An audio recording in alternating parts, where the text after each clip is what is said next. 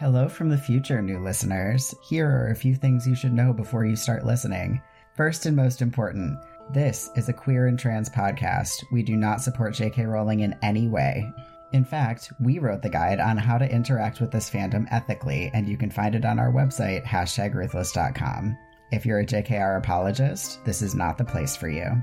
Second, as with most podcasts, it took us a while to figure out our stride, so please know two things. One, we did start doing chapter recaps starting with the next episode. And two, we started going one chapter at a time, finally, when we hit episode 9. Third, this is a fully spoiled podcast. And finally, thank you so much for listening. Gay people love puns. I'm dead. We have to stop this podcast. This book causes Satanism. What is left for us to rant about? There is nothing straight about Plum Velvet. You shouldn't have been drinking when I said that. Monocles are impractical, but hot. I don't for a second believe that she is a straight person. I mean, I'm definitely here for bisexual Minerva McGonagall. Let's talk about Harry Potter. Hello, and welcome to the Gaily Prophet, a podcast where two IRL witches reread Harry Potter and talk about it. I'm Lark Malachi Gray. And I'm Jessie Blount. And this is episode 1, where we're talking about the first 4 chapters of Harry Potter and the Sorcerer's Stone or Philosopher's Stone, depending on where you live. All right, well, because I have extreme ADD, I only read the first 3 chapters. Okay, we're talking about the first 3 chapters. Whoops. No, we're all good.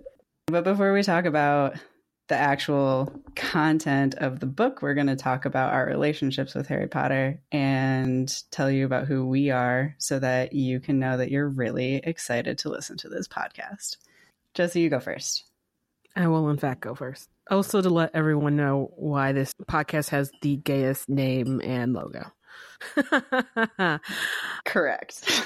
So I was one of those people who started reading Harry Potter while they were being published. I read books 1 through 3 first before book 4 came out. And then I became obsessed because book 3 is so good. And then it's very cliche, but the whole like Deathly Hallows came out like right after I graduated from college. So it felt very much like growing up with Harry, quote unquote. And it's just, I mean, really since book 3, I was just like totally obsessed with Harry Potter. Wait, so did you start reading when book 3 was already out? Yeah. Okay. Like book 4 was maybe published like a year later or something. Cool. I think that's the same for me. I am an asshole and refuse to do things that other people like until I'm like forced into it. So Harry Potter was really popular and I would not read it because people liked it. And I was like, no, I will not even open that book. And so I was at some point in middle school, I was sitting on the shed roof at my dad's house, and because I really like sitting on roofs. That's a thing that's true about me. So I was up there, I was reading a book, and I finished my book and I didn't want to get down. And so I asked my stepmom if she would bring me a new book. And she did. And it was the first Harry Potter book. And I was stuck on a roof. I mean, I wasn't stuck, but like I would have had to get off the roof and put the book back and get a new book if I wanted to continue not reading Harry Potter. And so that is how I started reading it. At least the first 2, but I think the first 3 books were out. It was already like a thing at that point. And of course I was hooked. Yeah, and then of course I had to like join the waiting period for book 4 and onward to come out. I feel like I really loved that period of time just because, especially like after book 4 came out, when I like the year before I went into high school, and then whenever book 5 came out, I was still in high school, and I read a lot of fan theories and fan fiction on the internet about Harry Potter. And like the whole like live journal thing and this like people's just like wild speculations between all of the books is just like maybe one of my favorite things about consuming media that's like coming out, that's like current, is being able to be like, what's going to happen next? You know, wild fan theories and the joy of finding out if you were right or not is one of my favorite things. That's really beautiful. I have never been good at any of that piece of fandom of anything. Like, I don't even think that I knew that fanfic existed until like 2 years ago, because that's how I am. And I think for a long time I like didn't even know that that was like an option that I had available to me. And I always feel a little bit jealous of people who are like, yeah, I like found connection and found people that were also into it and I could talk about it and bond about it. Yeah, there's no point of that story. That's just a thing that's true. I have read one entire Harry Potter fanfic in my entire life, and it was beautiful and I loved it. And it was like one paragraph long, and it was McGonagall, Professor Sprout fanfic, which is my favorite. Like, I consider it canon pairing. I think that Rowling tells us that they're a couple during the final battle of Hogwarts in book 7. There's an exchange that passes between them that's like, oh, for sure, they have been together for 20 years. I mean, I'm definitely here for bisexual Minerva McGonagall. For sure. And I don't consider anything that J.K. Rowling like says on Pottermore about any of the characters to be canon. I just think she's wrong. Like, McGonagall's marriage or whatever she says is on there. I'm just like, well, you're wrong. That's too bad for you that you don't know about your characters. I definitely feel like McGonagall feels like a very, almost like Haines Code-esque, stern, like queer, you know, school marm in a way that's like hard to read as anything besides queer. I feel like it's just like, you love cats and have a stern bun, or like, what else are we supposed to think about you? Right. Okay, so let's talk about who we are. Yeah. So I am a Gryffindor. My pronouns are he, him. I do 5,000 different things with my time, some of which are reading tarot, now making a podcast, and 3 pit bulls that are named Jezebel Rufio and Inigo Montoya, 2 of which are asleep in the room with me right now. Yeah. So I do a lot less things than you, I feel like, in general. I feel like reluctant Gryffindor seems weird, but I feel like someone who thought that they were a Ravenclaw for a long time, and I was like, I am actually a Gryffindor, and that's okay. My pronouns are she, her, and I am also a rabid cat lady. I have 2 cats, Winnie and Toshi, and would happily have probably 3 more if I could. But yeah, I, work in a nonprofit and spend a lot of time reading silly things on the internet and watching a lot of TV, which I don't actually have a lot of time for, but I always make time to watch ridiculous things on the internet. It's great. I think we should very briefly explain why our podcast is called The Gaily Prophet.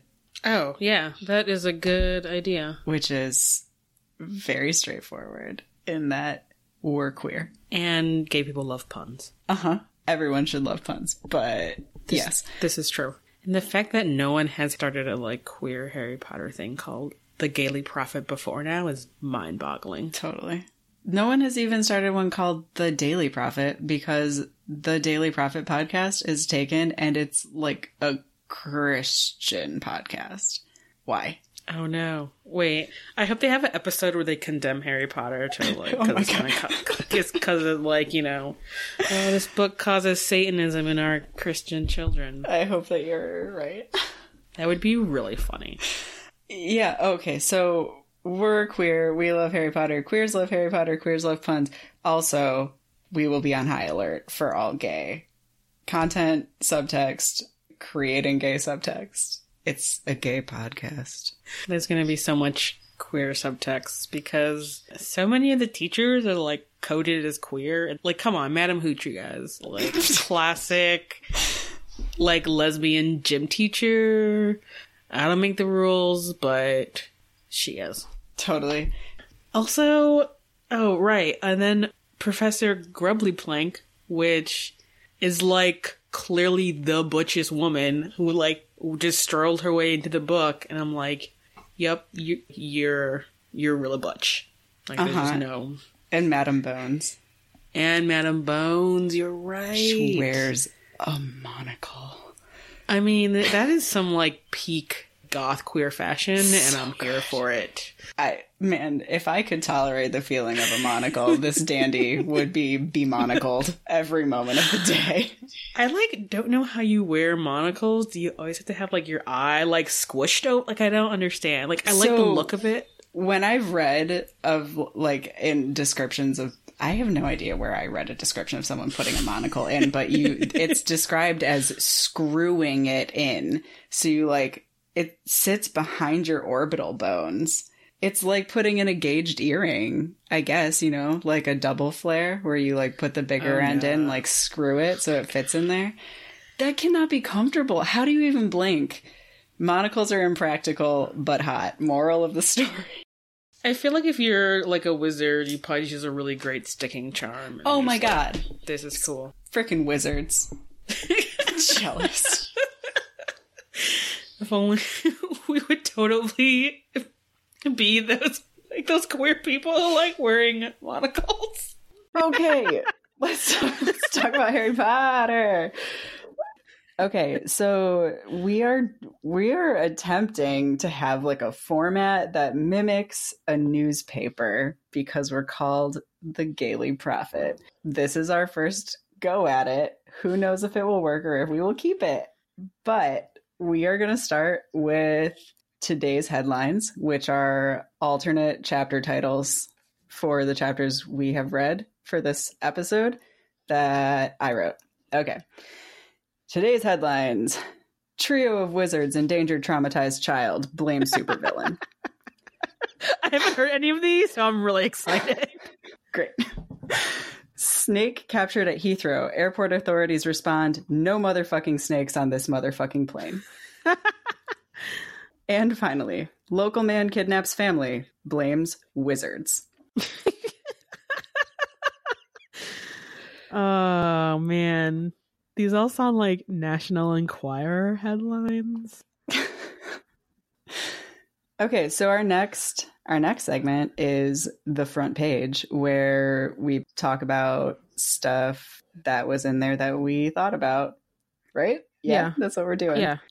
So here's my first note, or my most important note for chapter 1 is exposition, more like expo unbelievable shin. Because it is the worst exposition ever. Like, so profoundly, reading it now as an adult, the way that McGonagall and Dumbledore talk and give us all of the backstory on what has happened with Harry and Voldemort is like, y'all, stop it right now. Like, this is so very bad. I mean, I guess we're assuming everyone's read all the series, but we should probably do like a few sentence recap. Yeah, sure. In chapter The Boy Who Lived, everyone's celebrating because Voldemort is gone.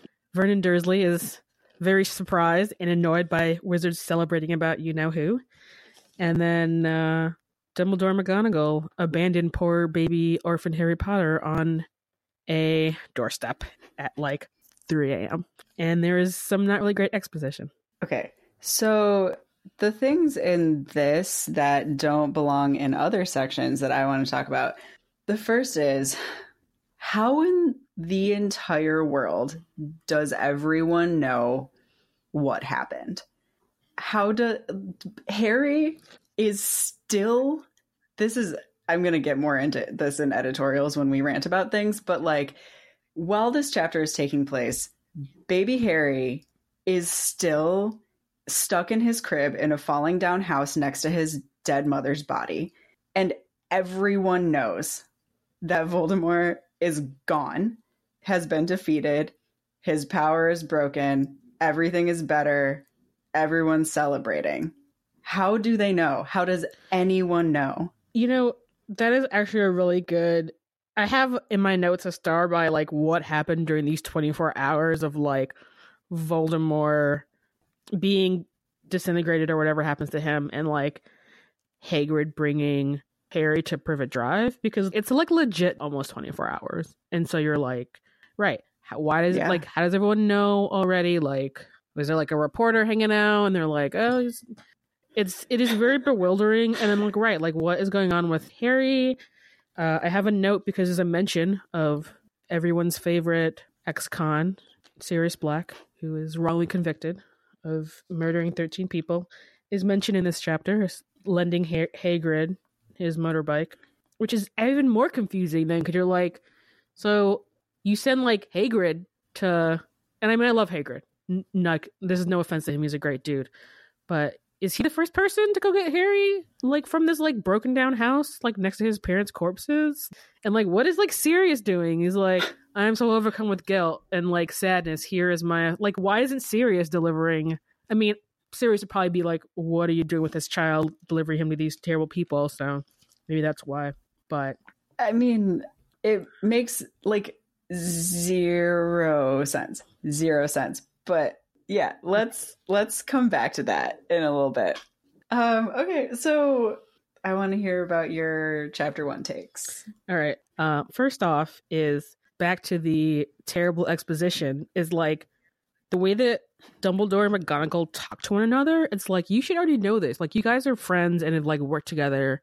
Dumbledore taught McGonagall. Like, they've known, they go way back. So there's not any reason for her to like have a really kind of stunted exposition-y conversation. I feel like there's some things that she just should have already known. Where she asked how he recognized her Yes, as that a was cat. my note.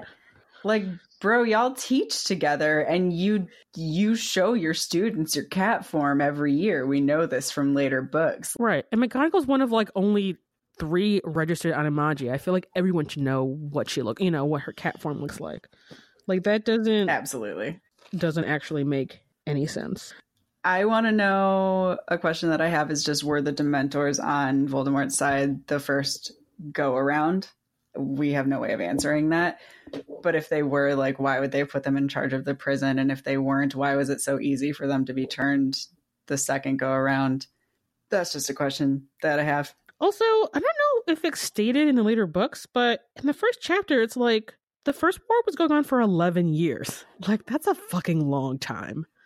It's so long. I mean, I feel like there's a lot of like, oh, I can't even begin to describe to you how bad it was back in the day. But like 11 years is like, that's like even pre the Marauders era, where like, Voldemort was like trying to fuck shit up.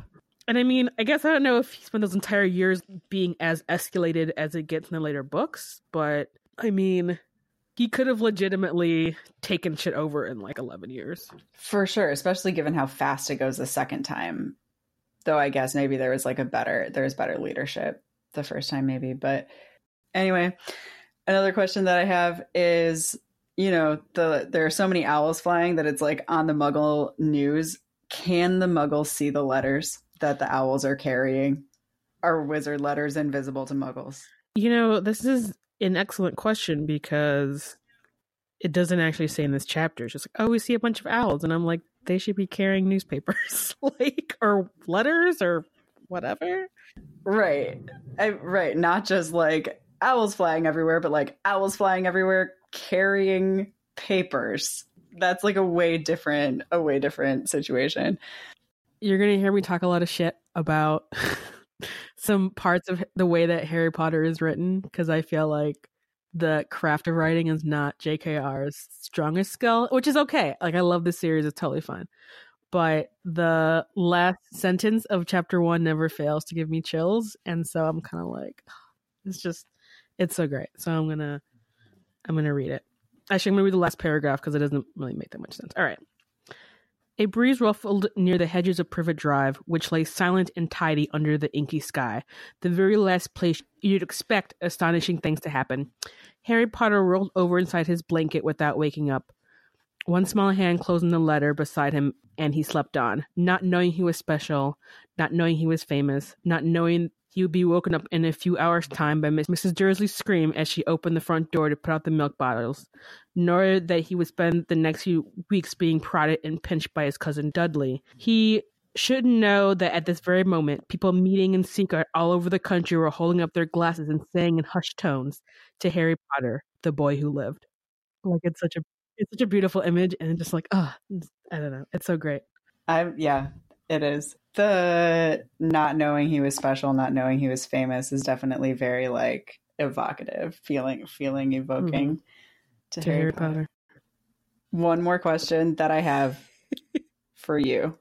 Does Professor McGonagall have to wear the same pair of glasses for her entire life because her animagus form has the markings of her glasses on it?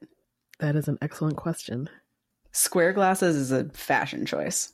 It is a real choice. I mean, okay, I guess if you're a wizard and you can just like fix your glasses whenever, but that assumes that your like prescription doesn't change. I don't know. Maybe they just show up on her face even if she's not wearing glasses. Well, because your form is fixed. Because you have to like register your markings with the ministry or whatever, right? So it's not like she could like change. I don't think that you can like change what your form looks like after you make it. But then like what happens if she has like a new aesthetic and goes for like a cat eye, or grows with the times and gets glasses that are as big as her whole face. I don't know. It just seems like a big choice on her part to have been like, yeah, these glasses, they're like so me that I'm going to like incorporate them into my cat form. We'll never know. Yeah. I don't know if you could. It's actually a really good question. I don't know. Maybe it's the other way around. Maybe McGonagall was like, look at these cool square markings I have on my face. I should get some glasses. Oh my God. I hope that's the one. Wow. Catme looks good. I mean, I feel like that would be the thing that like, I feel like Rita Skeeter would do, because she also has glasses markings around her eyes as a beetle. Oh my God. You are correct. Huh. Oh my God, I can't wait to talk about Rita Skeeter. Anyway, my last chapter 1 note is just that I want to read the description of Dumbledore when he shows up, because it is so beautiful and so gay. Yes, please do. I don't have a note about that, but I was like, yes. He was wearing long robes, a purple cloak that swept the ground, and high-heeled, buckled boots. Albus Dumbledore didn't seem to realize that he had just arrived in a strait where everything from his name to his boots was unwelcome. Hot. Also his sexuality. That lives somewhere between his name and his boots. I think it's really the boots that really just is like, yeah, that he just was like a gay wizard, and you're just like, yep. For sure. I'm here for this. I probably want some high-heeled buckled boots. Like, he's like the dandy of wizards, and I love it. This is why, okay, so I feel like a lot of people were just like, she should never put Dumbledore being gay in the books. And I'm like, do y'all remember that purple suit he has in fucking like Half-Blood Prince, where he goes to see like baby God. Tom Riddle? Plum He's wearing velvet. It is plum velvet. There is nothing straight about plum velvet. Even back in you shouldn't have been drinking when I said that. And then Lark ruined his equipment, spitting LaCroix all over it. And the gayest technological error that has ever happened. Yeah, so like, right, and this is like back in like what, like the 20s or something, and I'm like, Dumbledore, that is hella gay. Like, your plum suit, yeah, going to see a student. I'm like, what? There's nothing. So I'm just like, how is this a surprise to people? Like, there's nothing. Yeah, I mean, I think people just wanted to. Do you mean people being like, we want it explicitly stated, or do you mean people being outraged when she was like, of course he's gay? Because the people who were outraged, like, get your shit together, people. Yeah. Obviously, this man is gay. But I am on the side of people who are like, could you just, like, state clearly that he and Grindelwald were fucking, and also writing lots of letters? I feel like when I read those chapters, I'm just like, oh, they definitely had a relationship. Like, I mean, yes, it would have been cool if she would have been like explicitly like, yes, whatever the wizarding word for being gay is, you know, use that. Yeah, and I feel like Bathilda Bagshot is just so accepting of what everything Grindelwald does, right? She's just like, yeah, he turned out to be a monster, but what a nice boy he was in the beginning. So I feel like of everyone to just like nonchalantly be like, yeah, and then he like started being boyfriends with Dumbledore. She's the one who would just be like, yeah, it's fine. I'm fine. I was fine with it then. I'm fine with it now. Of course, I'll just like offhand mention it like it's not a big deal because it's not. Yeah. So we had prime opportunity for it to be written into the text. And it just didn't happen, which is bad. Yeah, I don't know. And especially I feel like by like the last book, I'm like, JKR, you could have said literally anything you wanted to. And especially considering that there was some like pretty hinted at super inappropriate things in the last book. She could have just been like, oh yeah, they were together, like in a relationship. They could have touched her. She's like a bajillionaire. I mean, right. The last 2 books needed like 3 more months of editing. And she was like, fuck it, whatever. I'm JKR. So... Yeah, right. Chapter 2, in which there are so many spiders. Why? Why are there so many spiders in the closet? Harry's in the closet every day.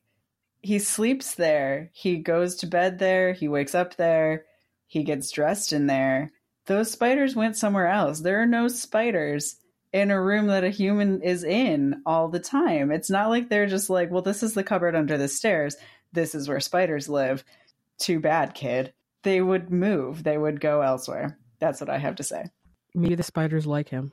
I mean, I don't know. I mean, I guess if this is like a cupboard where like the bottom of the stairs is also above the basement. Do they have basements in the UK? I don't know. But like, I don't know. Actually, no, I have friends who have a house that they live in and there are always spiders everywhere. Sure, but like it's a small space. He would be taking down their webs nightly, right? Because like it's right over his head. Because they're his friends, because he's the most sad, neglected child. That's actually a lot of what I underlined in this chapter is like Harry acting nothing like a sad, neglected child. Both this and chapter 3, just like teasing Dudley, like egging him on, saying really snarky stuff to him. And like just so much of his behavior, I'm like, for a kid who's like objectively very poorly treated, you're kind of well adjusted. Like, you're just like sassy and confident. Yeah, I definitely have in my notes so much abuse, neglect, and like he's definitely malnourished. Yeah, it's, I don't want to say like almost disingenuous how like chill he seems in the face of like all his childhood neglect. Mm-hmm. But I mean, I guess you almost kind of expect him to be more like a Voldemort or a like Snape, where you're just like a complete asshole because like you just, I mean, not to say that people who have abusive childhoods are assholes. Like, I'm not trying to say that, but like, I feel like that kind of acting out makes more sense when you're like, or like withdrawing, I think is like the thing. That's what makes like how we know that Snape is abused, right? Is that he's like very, very like withdrawn and like turned inward. Whereas Harry just is like, it's chapter 3. I'm jumping ahead, but like he says to Dudley, the toilet has never had anything as horrible as your head in it. It might be sick. And like for a kid who like we're meant to believe from the story, like Dudley is pretty profoundly physically abusive and is unchecked by the adult Dursleys. Those two things like don't match up for me, because that is it, Harry would, you know, he like runs away, but how would that, they sleep in the same house, you know? I don't know. It seems off. It seems off to me. I also have a note that I feel like in reality, like Dudley doesn't have a great childhood either. I mean, I don't have kids, but I'm like, that's probably not how you're supposed to like, I mean, children need like structure and like discipline and stuff. And it's like, you guys do a shitty job with Dudley too. For sure. And one of my notes is in the stories of like weird shit that Harry has made happen is the story of that brown sweater with the orange puffballs. And my takeaway from that story is extreme pity for Dudley, who had to wear that sweater first. Like, that was Dudley's sweater. Dudley had to wear a brown sweater with orange puffballs on it. And he didn't have the capacity to shrink it when his mother was trying to put it on his head. Yeah. And I feel very sad for him. I mean, that's not the only reason I feel sad for Dudley, but that's like a real good reason. Yeah. I feel like as an adult, I feel much more sympathy to like Dudley. I mean, I feel like it really kind of happens once. I mean, around like book 6 and 7, you're just like, oh, bro. I don't know. I just feel like he has like a different shitty childhood to Harry's shitty childhood, you know? Totally. And he's gonna be screwed up as an adult for sure. And certain. He's gonna like go to therapy and be like, oh, whoa, my parents like fucked me up. Yeah. I mean, he's gonna go to therapy and have to process the fact that like he grew up abusing another child at the prompting of his parents. He's going to have to learn how to place the responsibility of his behavior towards Harry on his parents and like understand that he committed monstrous behaviors because he was encouraged to, and like have to learn how to be the person that he wants to be as an adult, which we see emerging at the end of the books. But I mean, that's horrifying. Yeah. He needs so much therapy. Yeah, and probably horrifying because he probably even begun to carry this conclusion because of whatever like the Dementors like showed him, which is like, oh God, good point. Like having to come to that conclusion as like knowing that about, I guess, like the worst part of yourself. I'm like, ooh, that's like a really that's a really terrible breakthrough to have, right? Surprise. Yeah, and Harry's like, what possibly could like pampered Dudley have been exposed to with the Dementors? And I feel like you're really right. Probably what he was exposed to is like, oh my God, I am a monster. Yeah. Not something that happened to him, but something that he did. Yeah. Lighter note, can I just say, Aunt Petunia's nicknames for Dudley are so relatable for me. I read them and I'm like, that's me. Like, that is me and Evan with our dogs. Anybody who has ever heard us talk to our dogs, we might as well be calling them Dinky Diddy Dums, because it's like, I feel a kinship with Aunt Petunia. I feel like I know a lot of people who have pets that do that. And I mean, I definitely do that. Like I always just have a bunch of ridiculous nicknames to my cats. That's just what you do. Yep. Anyway. Yeah.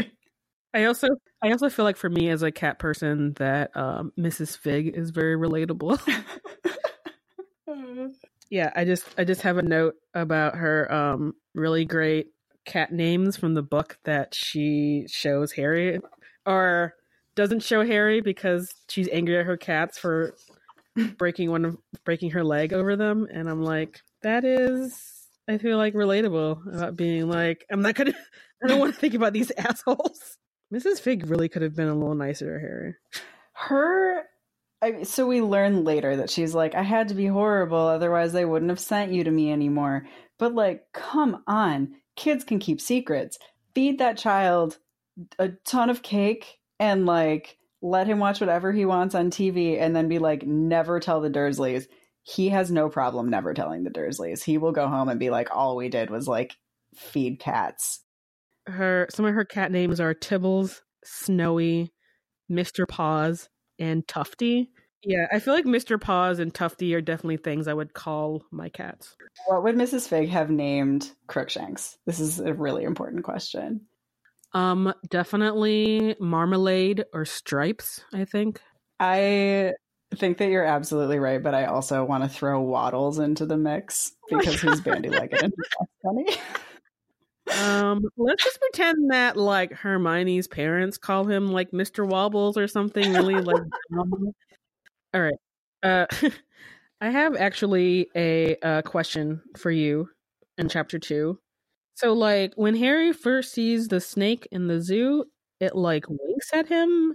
So like, does the snake know he's a Parselmouth? Because like Harry doesn't speak to him first, I don't think. I have so much to say about this snake wink that is unrelated to this. I'm really excited to talk about it though. So Harry is like leaning in, thinking about how bad he feels for the snake.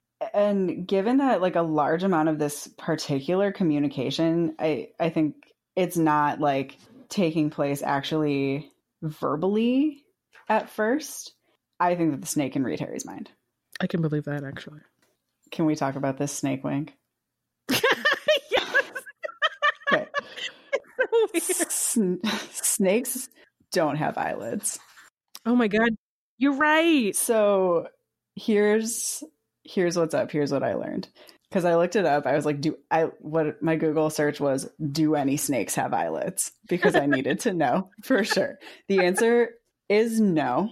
Actually, the way that biologists can tell the difference between a snake and a legless lizard is eyelids. That's the only difference between a snake and a legless lizard, is that legless lizards have eyelids. Huh. That's a fun new tongue twister that I just came up with. Wait, do snakes have like the nictating membrane thing though, or? You mean that's the second eyelid that like dogs have, right? Yeah. No, but they close their retinas when they're sleeping. What is that even? Deal with that. Oh my god. Animals are real magic, you guys. It's like, I can't, they can like, voluntarily, on purpose, they can close their retinas so that it's dark, I guess. Yeah. Did it like close its one retina at Harry? Is that what? Is that what was happening? What freaky ass wink. Like a sideways, just like pupil, like whoop, shutting and opening again. And Harry's like, that was a wink. I accept that as snake winking at me. I mean, listen, a lot of weird things happen to him before he even knows he's a wizard. I feel like having a like a weird retina wink is like, I think he's got to roll with it, I suppose. I guess. Also, the snake can read, right? Yeah. He's like, where'd you come from? And it like points at the sign with its tail. So it knows what the sign says. Maybe people come up and read the sign out loud often enough. Yeah. I really like going to zoos, and I feel like I see that a lot, especially with kids who are like reading the signs out loud. So I feel like this snake has probably heard everything on his like placard multiple times a day for probably most of its life. Also, can we talk about how the snake knows a bit of Spanish? And it knows for sure that you speak Spanish where it would have been born if it had not been bred in captivity. But also leads to the interesting question of, are there different dialects of parcel tongue? Do Holy shit. Snakes in like Central America hiss in Spanish? Oh my God. God. This is a very multi-layered sentence, I feel like. My brain is literally broken right now. The existing... I can't... Oh no. Okay. Yeah. Great. I mean, maybe this means that like the snake in the Chamber of Secret had a really weird accent, and that's why Harry's like, what the hell is that noise? Like, had a really thick Scottish accent. I don't know. Oh my God. Or it's like speaking Old English because it's so old. It's like trying to read a line of Shakespeare. What are you saying? What's going on? Yeah, it's just like talking like Chaucer. Oh my God. Amazing. Ooh. Yeah, let's go to chapter 3 then. Okay. First question. Why does Hogwarts know where Harry sleeps? Why? Okay. Yeah, actually, my note is that like they know he's under the stairs and no one was like wizard CPS. It's like, all right, cool. You're like living in a broom closet. That's fun. If they know that, and it's like, okay, yeah. So they know where he sleeps and they just didn't do shit about it. Okay, cool. Thanks, McGonagall. I will say though that they very quickly moved him when they thought people were watching and knew he lived under the stairs. And I'm like, this is fucked up. Y'all could have sent an owl like 11 years ago to be like, hey, don't mistreat this kid. We're watching you. Right? And there's a bed in the 4th bedroom no one's using. What the fuck? Right. Where Dudley just like keeps his garbage toys. I think personally that the most important question for chapter 3 is how does J.K. Rowling not know how hard it is to pull out facial hair? Like he should be bleeding.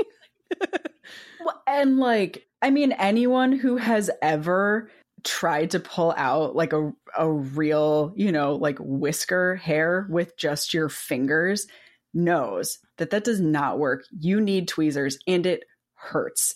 Dude is there pulling out great tufts of his mustache? Absolutely not. That's not how that's working. Yes, he would be bleeding. He would be like swollen, and it also just wouldn't work. I feel like I had to go back and reread. I'm like, did like the letter like hit him in the face? Because I'm just like, wait, what happened to his mustache? Okay, hold on. I will read it to you. One moment. I feel there's a lot of facts in here that could have been very easily fact checked by JKR. I mean, everyone has at least like one errant hair that grows and you're like, I have to pull that out. She knows. Everyone knows. Yeah, I have hairs that I'm just like, I'm not going to pluck that. I can just chill there. I am getting to the point of taking tea where I now have to shave my face every day and I hate it. But I'm not going to look like a 13-year-old boy. So I mean, I feel like, I don't know, does it grow in like evenly or is it like still kind of patchy? Heck no, it looks ridiculous. I feel like stubble is always, I feel like looks cool, but not like, it's like how teenager stubble grows in. Just like one little bit at a time. Like I'd end up with just like a pervy like weasel mustache. It'd be terrible. All right. That does it, said Uncle Vernon, trying to speak calmly, but pulling great tufts out of his mustache at the same time. I want you all back here in 5 minutes, ready to leave. That's what we got. Yeah, that is not an accurate sentence. He looked so dangerous with half his mustache missing that no one dared argue. Probably because he is bleeding profusely and his lip is swollen. Just dripping blood. Get in the car. I did write that, like, it is a little funny, like, how unhinged he gets in this chapter. Totally. I mean, like, ridiculous. It's like the only truly funny part about what I feel, because I feel like these first couple of chapters, it's like written very like, ha, look how ridiculous the Dursley are, which is like really very horrifying. But like this part is actually legitimately funny because it's so ridiculous. I have a note that Smeltings, the school that Dudley wants to go to, sounds like a hotbed of homoerotic male hazing. Totally. With their, like, knobbly sticks they use to hit people, and I'm like, that is going to be some weird sadomasochistic hazing happening. Well, Dudley, you deserve better. I just feel... Dudley hits his father with his smelting stick, which... I feel like Vernon deserves... Yeah. I feel like he smacks him in the back of the head in, like, either chapter 3 or chapter 2, and I'm like, bro, like, what? This child is 11. Like, Dudley's an 11-year-old child. Yeah. Also, like, if you raise a child that feels entitled to hit you with a stick because you're doing something that he doesn't like, you probably deserve to get hit with a stick. Yeah. No, they're really bad parents. They're such bad Real parents. Bad. They're so terrible. They're such terrible parents. There's also a question that Smeltings makes me have is, like, I feel like everything that I've read where someone is going to a private school in England, the, like, school uniform is like a clown costume. And is that, like, I tried to look it up. I tried to look up what they look like, but I just found, like, very, very normal outfits. But in, like, the outfit that Dudley wears is, like, orange pants and a maroon blazer and, like, something with stripes, and they're always wearing boaters. Like, why? I mean, I always assume that she's her, like, making fun of, like, rich schooling like that. Because it seems like such a mockery of itself. Yeah. The only other example I can think of is Carry On, with the school uniforms that they have in Carry On are also like a purple and green striped blazer with like a purple sweater and bright green striped pants. And that is ridiculous. You know, I also have read Carry On. I totally forgot about their terrible school uniforms. I feel like they don't talk about it in the show The Magicians, but I feel like in the books they talk about there's weirdly, like, proper school uniform that does involve, like, a blazer, and they have, like, the school crest as a pin, and it's, like, very, like, subdued, but it's also very much like, you have to wear this at school. Mm-hmm. And, like, formal dinner in the dining hall. Obviously, it's, you know, The Magicians is obviously, you know, in a post-Harry Potter magical school series, so it's kind of like, I think also still inspired by Harry Potter, but I'm also still kind of just like, do like weird boarding schools, and do they used to have weird outfits? Yeah, I don't know. If you know about boarding schools, email us. If you went to a boarding school with a clown costume as your uniform, send us pictures. Well, I would appreciate it with my whole entire being. So Vernon loses his whole entire mind when these letters start showing up. He who is so concerned about the neighbors thinking that he's normal boards up all of the doors and windows and like makes the milkman deliver milk through like a slot in a window. He sleeps on the floor in front of the doorway. There's a lot taking place. I feel like this brings up an interesting question, though, is that Petunia obviously does not talk about Lily in the magical world really at all. But Vernon knows enough to, like, go to these extreme measures. Mm-hmm. So I'm just like, I was just, like, trying to imagine that, like, conversation about, like, oh yeah, my sister is a witch. And so is her husband, and I hate it. Yeah, right. Petunia doesn't talk about it. But, I mean, my guess, so what we see in chapter 1 of, like, Vernon, like, if he had had a sister like that, she probably just gave him, like, the briefest of, like, horrifying, exaggerated rundowns. You know, like, hey, before we get married, I just have to let you know, my sister is a monster. Here's this thing. It's terrible.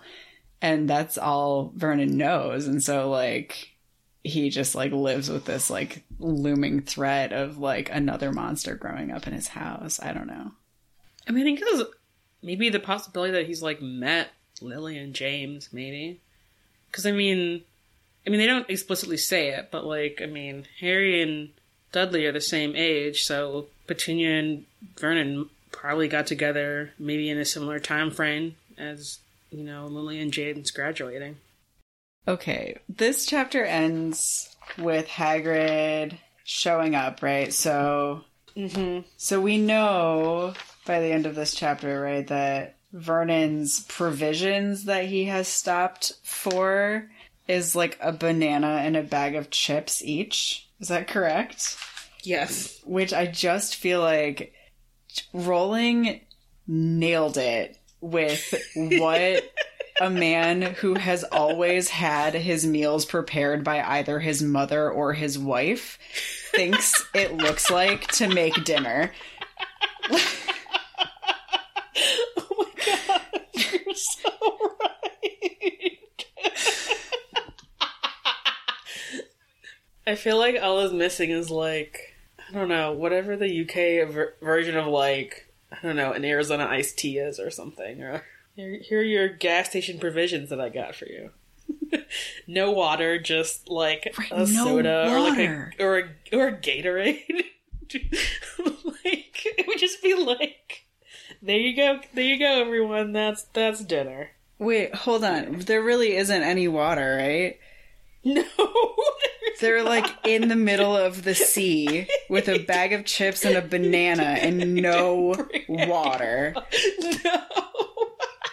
They don't even have, like, I mean, I feel like this hut on a rock doesn't have running water. Like, I really don't see that happening. There's no way that there's running water. There might. Oh, man. How could there even be a well? Like, there isn't. There's no way. I mean, this is very clearly a very poorly thought out plan.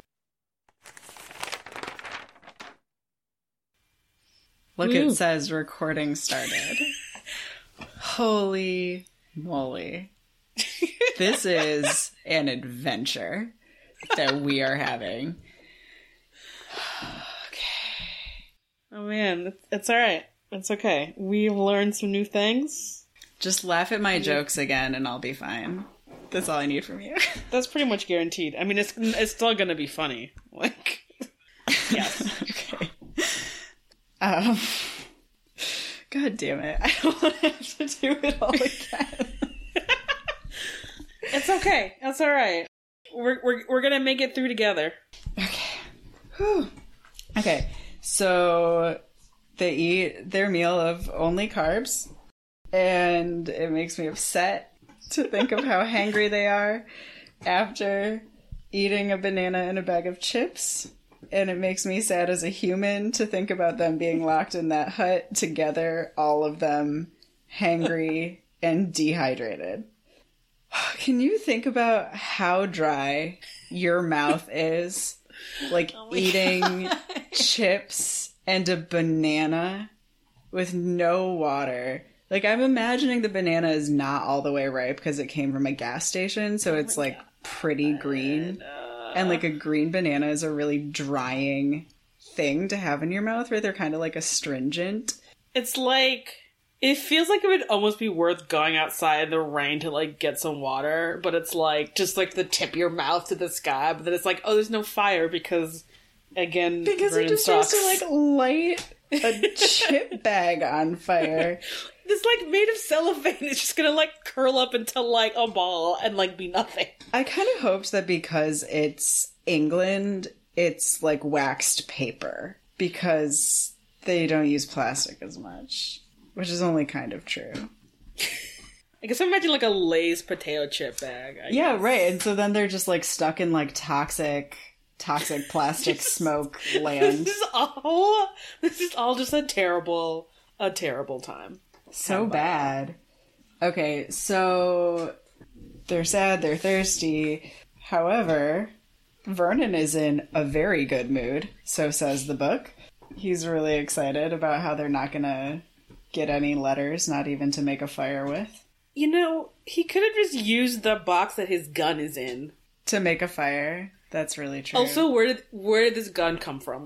Like I just don't understand, like, where... There isn't a gun store. Like, where did he get this? Definitely no gun stores.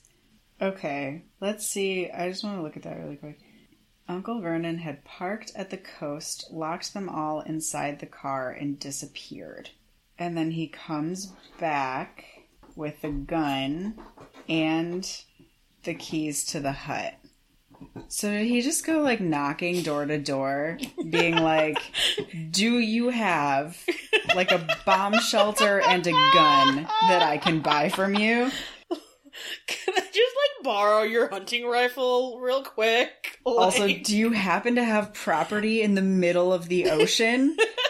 I'm really looking for some property in the middle of the ocean. Okay, so...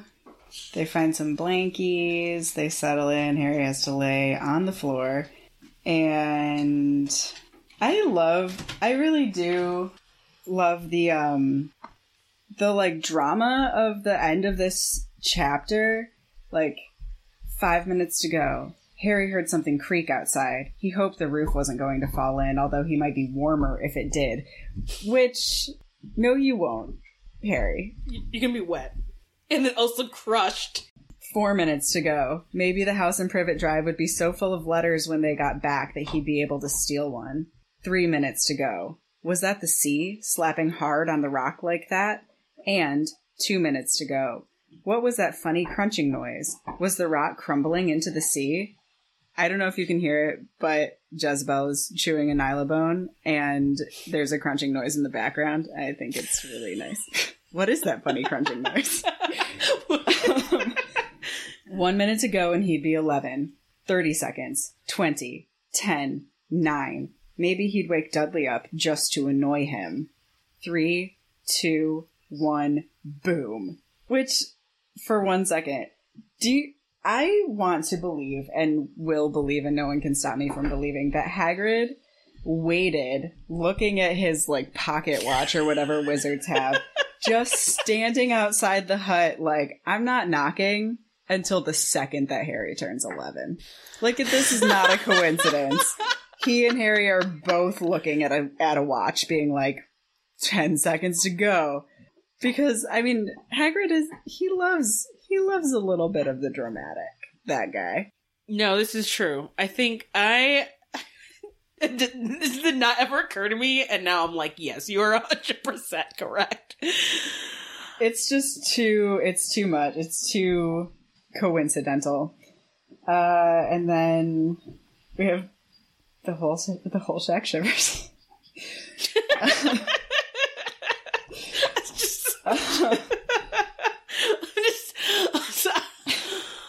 Now I'm just gonna think about like how to like make those lyrics fit with Harry. Everybody's hangry. Everybody's hangry, baby.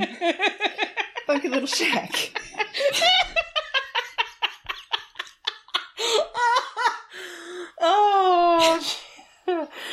Oh, damn! This bed is lumpy. Oh my god. Okay. So Harry sits bolt upright, staring at the door. Someone was outside, knocking to come in. And there we end chapter 3. I will say, though, that I feel like these first couple chapters do a really good job of building the, like, I mean, okay, you put in the book, it's like Harry Potter and the Sorcerer's Stone, Harry is a wizard. But, like, it actually does do a really good job of being, like, Harry just kind of has no idea what's about to happen, you know? Mm-hmm. And, like, even you as a reader kind of like, okay, but, like, what's about to happen? Yeah, for sure. Even with that, like, all of the exposition in chapter 1, we still... The terrible exposition. Terrible exposition. Yeah, okay, so it's time to move on to our next segment. Insert sound clip that I downloaded of a newspaper page turning. Doing the, like, Uh-huh. I listened to, like, 17 different sound clips before I landed on my favorite. I'm laughing because I would do the same thing and be like, no, it needs to have a particular Yeah, I hope you like it. Welcome to the politics section, where we talk about things that are fucked up. I feel like, I don't know, do we need... We're going to be talking about abuse, you guys, just so you know. Because there's a lot of abuse that happens in these first 3 chapters. And I'm like... And we talked about this briefly before. Like, she tries to be, like, jokey, haha, kind of like the beginning of, like, James and the Giant Peach, where it's like, oh, an orphan with terrible, like, caretakers. They're, like, cartoonishly bad. But it's also, like... It's, like, not funny, because it's, like, Harry is literally malnourished and neglected and abused. And no one is doing anything? Right. When Roald Dahl does it, because she very much is channeling Roald Dahl in the first 3 chapters of this book, and especially in chapter 1, but it's very Roald Dahl-esque, right? Yeah. When he does it, the abuse isn't funny in those either, but his books are about the kid winning over those adults. Yeah. Like, the adults are the evil that the child gains the power to, like, triumph over, which is a really different dynamic, and we never have to wait very long in his books for that shift to start happening. Like, in Matilda, even before she gets her powers, she starts the punishments of her parents. We meet her when she has right as she's deciding, like, you know what? You throw my library book in the trash. I'm going to glue your hat to your head. Deal with it. So we immediately, we don't get a lot of chapters of her just suffering before we start seeing her gain the upper hand in the situation, or at least, like, something that makes us feel better about it. Whereas we don't get that at all with the Dursleys. Like, honestly, we don't get Harry not being maltreated by them until the end of book 3. Yeah. And for every book, he, like, interacts with them or is, like, staying with them in the summer, you know, between books, between school years. And it's sort of like having that space and distance where it's like Harry keeps interacting with the Dursleys and the reader keeps interacting with the Dursleys. It makes these sort of, like, Ron Dahl-ish, like, cartoonishly terrible child abuse. I don't know. It just... Right, like, Harry just doesn't ever really quite... Like, he gets upper hand, kind of, but... He's still living with these shitty people. Yeah, I mean, he doesn't even really... It's stretching to say that he gets the upper hand at any point. Like, once Sirius isn't introduced into the story, for whatever reason, they just accept it when he just tells them that he has, like, a murderous godfather that he found out about. But, you know, that's when he starts being able to, like, access his homework. But it doesn't mean that he's being treated well. It's just that, like, he has something to, like, use as leverage. But they treat him like garbage through the entire series. Yeah. And it really isn't ever treated with very much weight by Rowling. And something that I had down to talk about in the editorial section, but I actually think that it belongs here. So, you know, they do all of this to him because they want to, like, quash his magic, right? Yeah. And for whatever reason, they think that if he's, like, dispirited enough, he won't turn into a wizard. And that's their objective. And they go so far to do that. The thing that I wrote down, Aunt Petunia is dyeing old clothes of Dudley's the color of Harry's new school's uniform in the sink, which is like, that's a decision that she makes with the explicit objective of making Harry look foolish. Like, that is an extensive amount of work that she's undertaking. Like, there's no way that she's doing it because she's, like, cheap, right? They have a lot of money. They buy Dudley everything he wants. They're, you know, solidly middle class. Yeah, they are very definitely middle class. Yeah, like, I mean, they're fine. They can afford to buy Harry's school uniform. She makes the decision. All right. So we were talking about the extreme efforts that the Dursleys go to make Harry a target, right? Aunt Petunia dyeing Dudley's old clothes for his school uniform, which, like, totally aside from, like, that is so much work to make him look, like, embarrassing and bad, also is just not how school uniforms work. It's like, he's gonna get sent home, so she's doing all of that work for nothing. Right. It's like, it wouldn't have been that much effort to be like, I brought you, like, $20 worth of, like, thrift store shit. And I'm sure that I have to assume that, like, used uniforms are available, right? Because, like, not everyone can afford new ones. So, like, she still could have, like, embarrassed him by getting him secondhand school uniforms. So, like, the extent of, like, I still insist on you wearing Dudley's old clothes and, like, clothes that you're swimming in, and they're gonna look terrible because I dyed them in the kitchen sink, is, like, it's a commitment. It's a commitment to him continuing to be bullied at school because his glasses are broken and his clothes don't fit. Where are the teachers at? Like, is there really not a teacher where he's like, oh, there's something really weird going on with this, like, Potter kid? And he's, like, skinny and, like, clearly, like, malnourished, and I'm like, y'all. Even if clearly wizards don't have CPS, there's actual muggle like, no one was like, something funny's going on here. That, for sure. He is, like, clearly not in a good situation. And maybe, you know, I don't want to say that, like, any kid who's coming to school in, like, ill-fitting clothes and, like, who clearly doesn't have a great home life needs to have CPS called. Because, I mean, that isn't the case. Some kids come from, like, very loving, supportive homes and just, like, don't have a lot of money. But these teachers, this school, they know Dudley, and they know that the Dursleys are the caretaker of both of these children. And that makes it so different. They saw Dudley go through... Are they in the same grade? I think so. They're about the same age. So even if they have different teachers every year, which seems really unlikely, the school officials know that these kids are related, right? The same people are showing up for parent-teacher conferences or whatever, and everyone's just like, yeah, sure, why not? This kid, I mean, his glasses are always broken because Dudley hits him in the face, so he's coming to school with bruises. Clearly no one is, like, taking care of this child. Mm-hmm. So where are the neighbors, right? Like, where is anyone?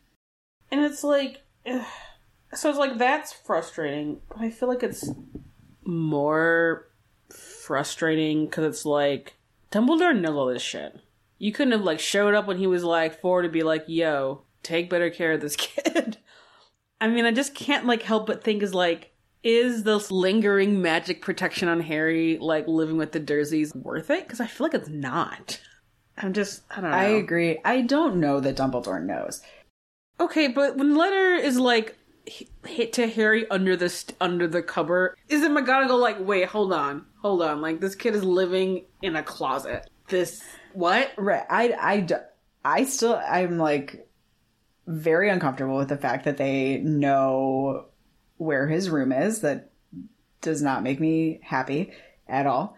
But from whenever it is that Dumbledore is like, I'm going to tell you everything, in like book 6, I think, he's like, you show up to Hogwarts and like not as well cared for as I would have hoped, but like whole nonetheless. It gives me the impression that Dumbledore was not keeping tabs in the intervening years, which is weird. It's a weird choice to not have home visits, right? Like, that's what you do when you place a foster child. You have home visits. But, like, even if that, it's like, you already suspect all of this shit with, like, the Horcruxes, and there's still fucking Death Eaters running around, and you couldn't just, like, check in and be like...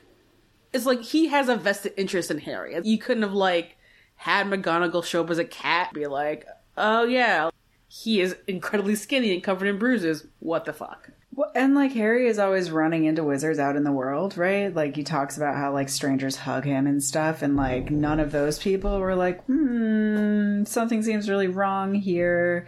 Like, maybe I better go talk to Dumbledore.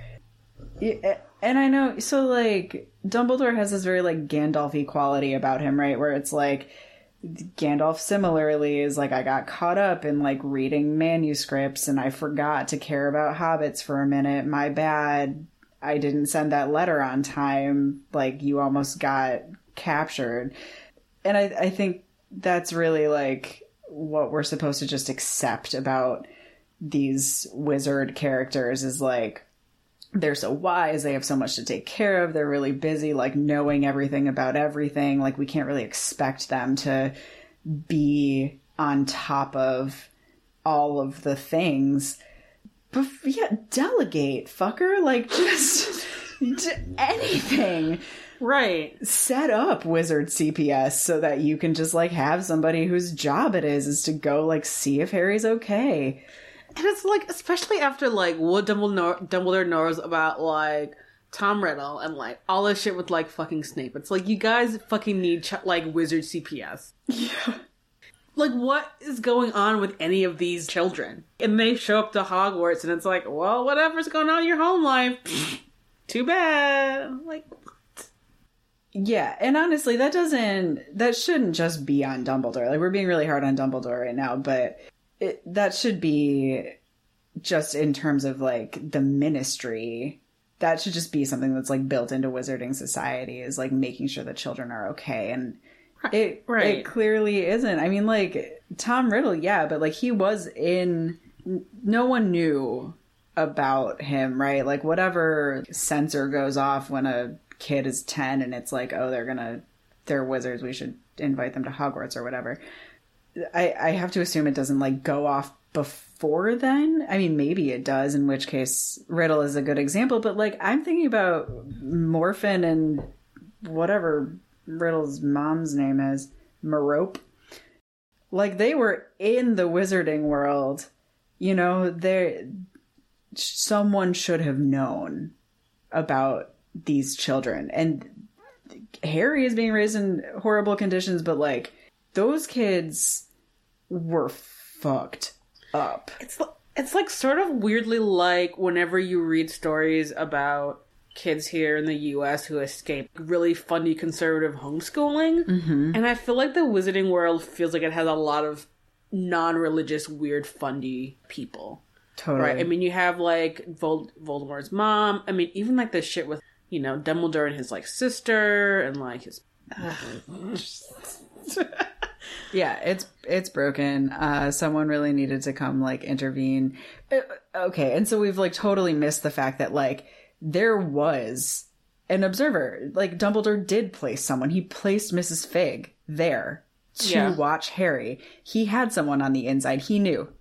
We were wrong. He knew the whole time. She knew what was going on. She knew that she like had to give him a terrible time. Otherwise the Dursleys wouldn't let him go to her house anymore.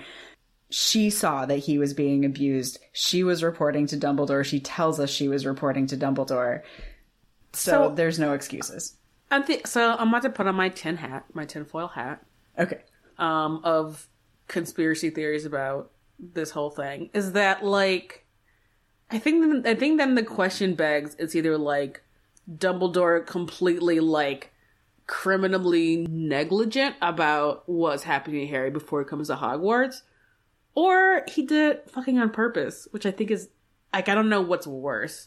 So let's say Dumbledore's like, you know what's going to be a way easier person to, like, mold into my, like, weapon against Voldemort is someone who's, like, mentally and, like, emotionally abused. Oh my god, my whole heart is breaking out of my body. And that's why this is, like, totally, like, tin hat, because I feel like Dumbledore isn't that much of a douchebag, but it's like... Bro, we're totally just like, hey, as long as, you know, this whatever residual magic from his mom's sacrifice, it's totally fine. Nothing else matters. And I'm like, actually, a lot of other things matter. Yeah, and I think that is the case, that he's like, well, this is the most important thing. The most important thing is that he stays with them so that the spell doesn't wear off.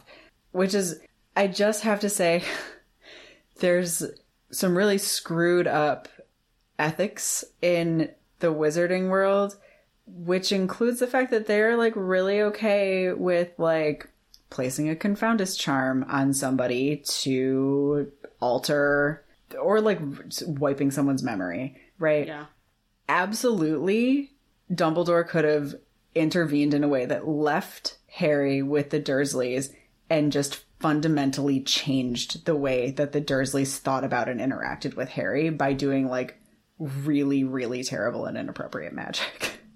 But they do it all the time. Like, that's true. Kingsley does that to Marietta What's-Her-Face in book 5.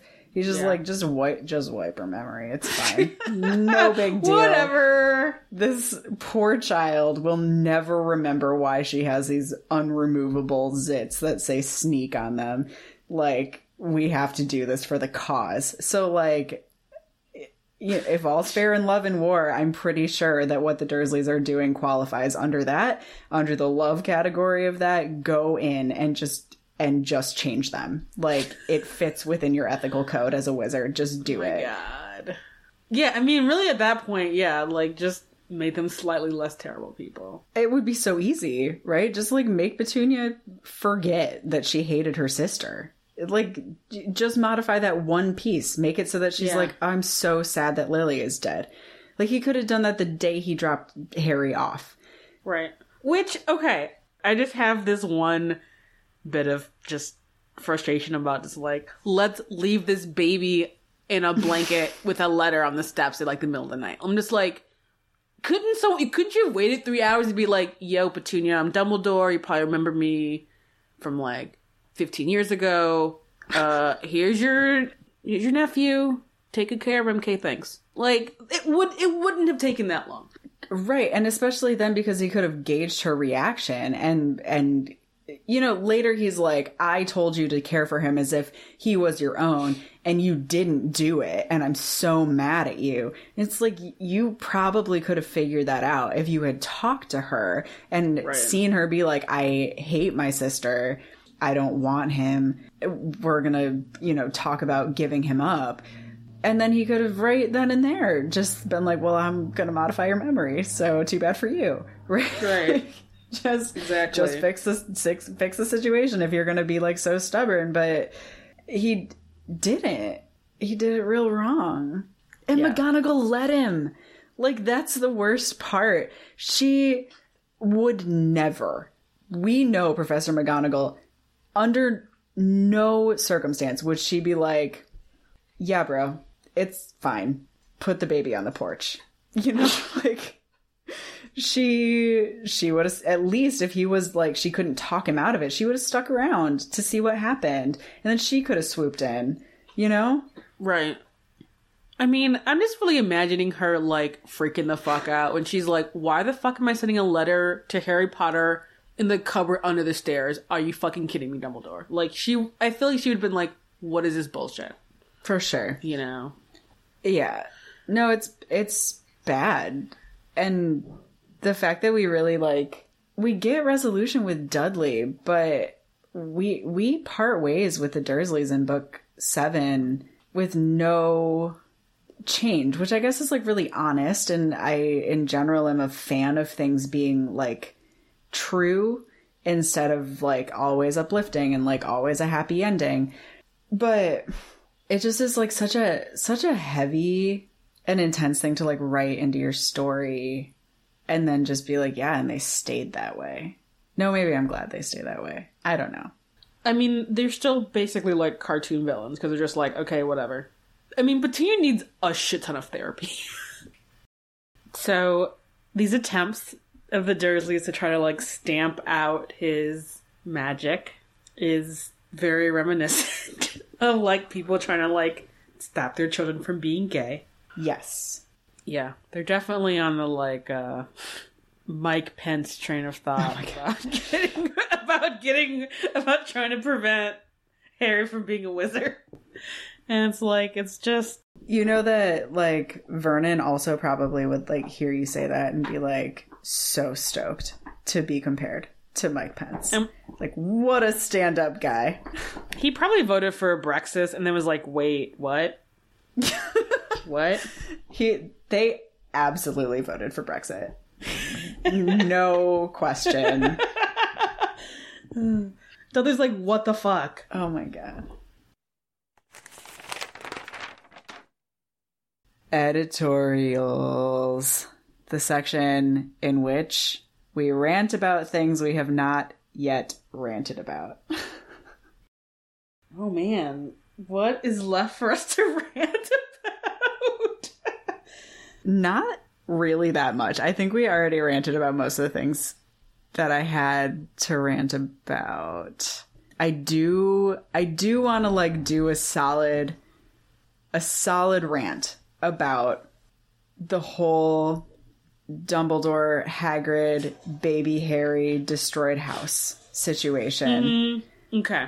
All right. So Dumbledore knew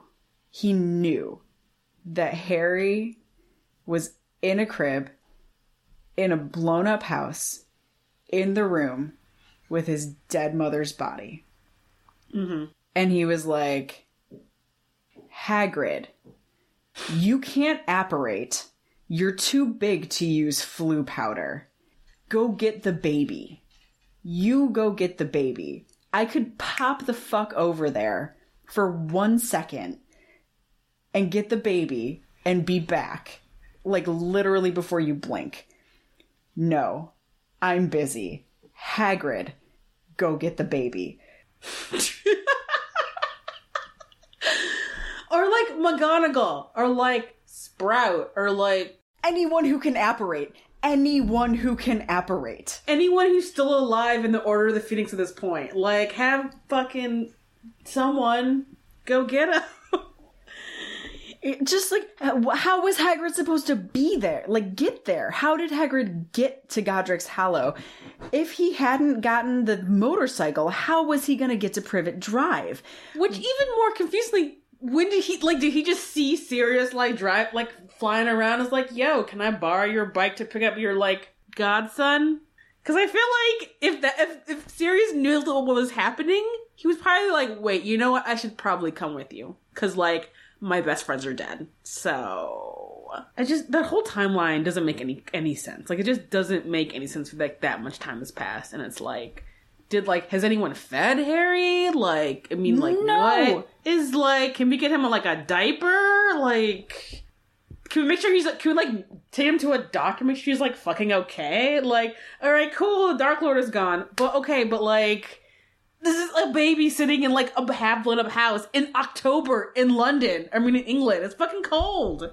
This says, house was almost destroyed, but I got him out all right before the muggles started swarming around. He fell asleep as we was flying over Bristol. Which... So then did he have the bike before the Potters were murdered then? Which seems even more weird. Like, why would he have Sirius's bike? So, okay. So, he got there to the house before the Muggle cops showed up. So, like, it must not have been that much long after it actually happened. Because if a house blows up... Where have they been? Where have they been? Because That's the true. whole day of celebrating happens. That doesn't make any sense. The timeline is wrong. It's just, like, really broken because it has to be the next night. Yeah, it is the next night. And Hagrid just got him out because the owls are flying when Vernon gets up in the morning. So, like, Voldemort, like, must have been blown up that night. And then, like, Vernon goes through the whole day, and then McGonagall and Dumbledore are giving us terrible exposition, like, that night. And McGonagall just hanging out as a cat on Privet Drive all day. She doesn't go check on the baby, but also... Maybe I don't know if she maybe knew where Harry was, though, because it sounded like in the beginning, like, Dumbledore was not expecting her to be there. Because he, like, makes fun of her sitting weird for a cat. Doesn't she say at some point that Hagrid told her that Dumbledore was going to be there? Oh, yeah. Hagrid's late. I suppose it was he who told you I'd be here. Yes, and I don't suppose you're going to tell me why you're here of all places. The only thing I could think of is if it was maybe Hagrid being an unexpected choice in case, you know, it wasn't totally true about Voldemort, or in case, like, there's a bunch of, like, Death Eaters, and they're like, oh, well, I mean, Hagrid isn't inconspicuous, but, like, why would he have baby Harry Potter? I mean, I assume that Dumbledore's decision-making is that Hagrid is the only one that he is 100% sure is not a Death Eater. And I feel true. That. And if the book indicated that, like, Dumbledore got the baby out earlier, had the baby at Hogwarts all day, and just was like, Hagrid, meet me at Privet Drive, for whatever reason. Mm-hmm. Okay. Right? Okay. Sure. Why not? Bring the baby on your flying motorcycle. But, like, the fact that that Hagrid says he took him out of the house means that Dumbledore just left the baby in the house. He just left him in the house and was like, Hagrid, go get the baby and meet me. I'm making big gesticulating upset hand motions that do not translate onto a podcast. I'm speechless. There's no answers. It's just this is really the best you could come up with. You're supposed to be fucking brilliant. Like, you couldn't... Just do the job yourself. Side-along apparition exists. Do the job yourself. Get the baby. Get the baby. Go take a broom. For the love of a thestral. Get a thestral. Even like, oh, hey, my good friend Batilda Bagshot, can you just, like, walk across the street and, like, get this baby out of this ruined house? And just, like, can you just, like, chill for a little bit? And I'll murdered me. I'm dead. We have to stop this podcast. It was a good first episode.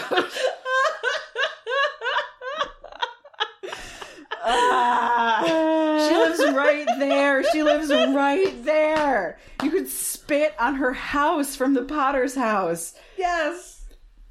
Oh, no.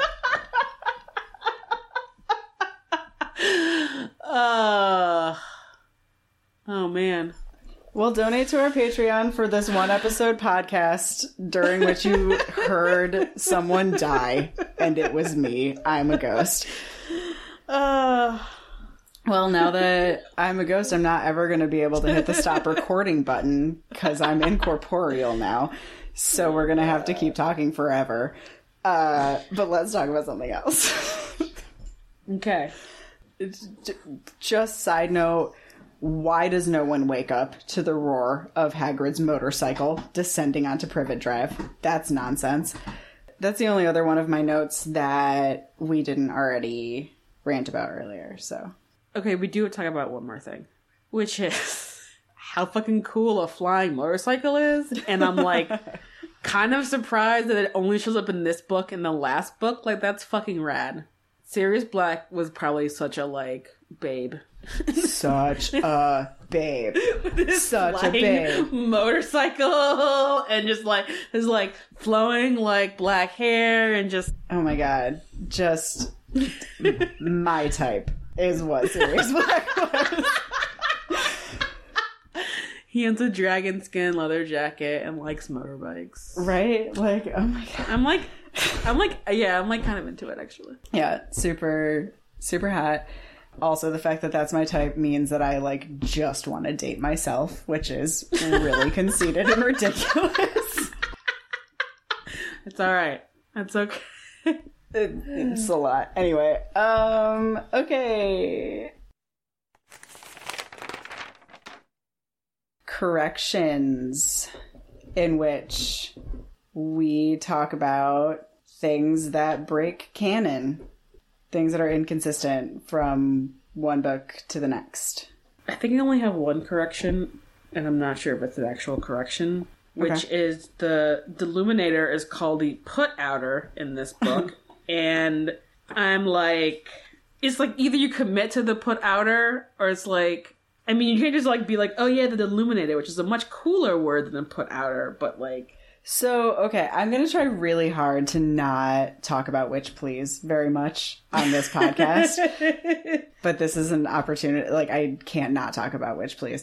So they address this subject really heavily. And so it's called a Put Outer until Ron receives it in Dumbledore's will. And I have to agree with them that realistically what happened is that Rowling was like, that's a dumb name and this thing is about to play a really key role in this book, and so she gave it a better name. But in terms of it fitting in with the universe, Harry doesn't learn what it's called until he reads Dumbledore's will. And because this is through Harry's perspective, even though that first chapter is not, he just is a child and is like a put outer. It puts lights out. That's fair. Or, you know, Dumbledore was like, I don't ever have to talk about this thing with anybody. I just self-refer to it as a put-outer, and then was like, oh, if I'm going to will it to somebody, I should really sound cooler. Also reasonable. Right. I guess I also feel like if the Ministry was like, you know, going through Dumbledore's things and like the put-outer, what is he putting out? This is a dangerous weapon of mass destruction, so Ron Weasley can't have it. Oh, yeah. That's true. I also have a note about the Deluminator, but it is that it works differently in this book than it does later. He has to click it for every light he wants to suck into it. But when Ron has it, it takes all the light in one click and releases it in one click. Because it releases all of them in one when Dumbledore uses it here, but he has to click it 12 times for 12 street lamps. Which would mean that it has like an in function and an out function, right? 2 different buttons. Yeah. But that's not consistent. I mean, I guess if you want to be generous, you could be like, oh, Dumbledore must have improved upon it when he was like, I really don't fucking want to hit this thing 12 times for every light, so we're gonna just fix that. Touche. No, that's a really good point. Especially because it's gonna like draw so much attention if the lights are going out one at a time. 12 times. as opposed to like all the lights go out at once and you're like power failure, you know? Right. Like, immediately. You're just like, oh, I don't even like, it barely registers to be like, oh, is my power on? Okay, cool. Whatever. right. If they go out one at a time, you're like haunting or like the end of the world. So, other corrections. Apparition. Dumbledore appears silently. Also, Harry, when he's describing all these weirdos that he's run into over the course of his life, are gone when he turns around to look at them, which means they're also presumably apparating silently. But also in public in front of muggles. Like, that's a terrible idea. Sure. Maybe they step into an alley or something. But my question is, can Dumbledore apparate silently because he's the greatest wizard of all time? Or did she just decide between this book and the next one that apparition makes a sound? I feel like the answer to that is in the Half-Blood Prince, because Harry is actually side apparating with Dumbledore. But I don't remember. I don't know if we ever get a description of the sound that apparition makes when someone is actively apparating. Because I don't know if you experience it. I mean, I feel like apparition that doesn't make a giant sound like a car backfiring is way better. Yeah. It's way better. It's a way better kind of apparating. I mean, I think that I think that's just another oversight, I think. I kind of feel like she decided that she wanted apparition to make a sound for the whole drama of the scene with Dobby in book 2, and then was like, oh god, am I stuck with this? And decided to roll with it. Though it would have been so easy to make it so that just house elves make a sound when they apparate. And it would actually even make sense if, like, Dumbledore could apparate without making a sound. This has been the Gaily Prophet. Thank you for listening to our first episode. It's probably a hot mess because we had to start 7 separate recordings thanks to technology not liking us. We hope that you like it enough to listen to another episode. You can find us on the internet. You can find us at patreon.com/thegailyprophet. You can find us on Instagram and on Twitter at thegailyprophet. You can email us at thegailyprophet@gmail.com. And we want you to email us with all of your sweet photos of you in your boarding school uniforms, please. Our logo was designed by our friend Theo. We have officially not yet recorded our theme song, and so I will record a credit for it when it exists. Thank you for listening. We don't have an outro. Email us your outro ideas. Good night, Night Vale. I mean, wait, wrong podcast. We'll just steal other podcasts. Outro. Right. Until we find one of our own. Until next time, good night, Hut on the Rock. Good night.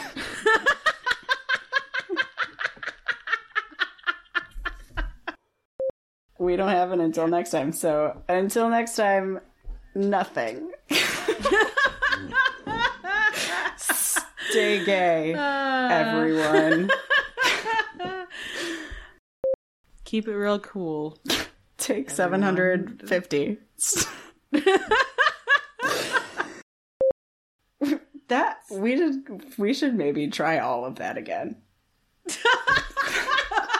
I don't know how you feel about trying all of that again. Thank you for listening. Go. You do it. We love you a lot. You're great. Bye.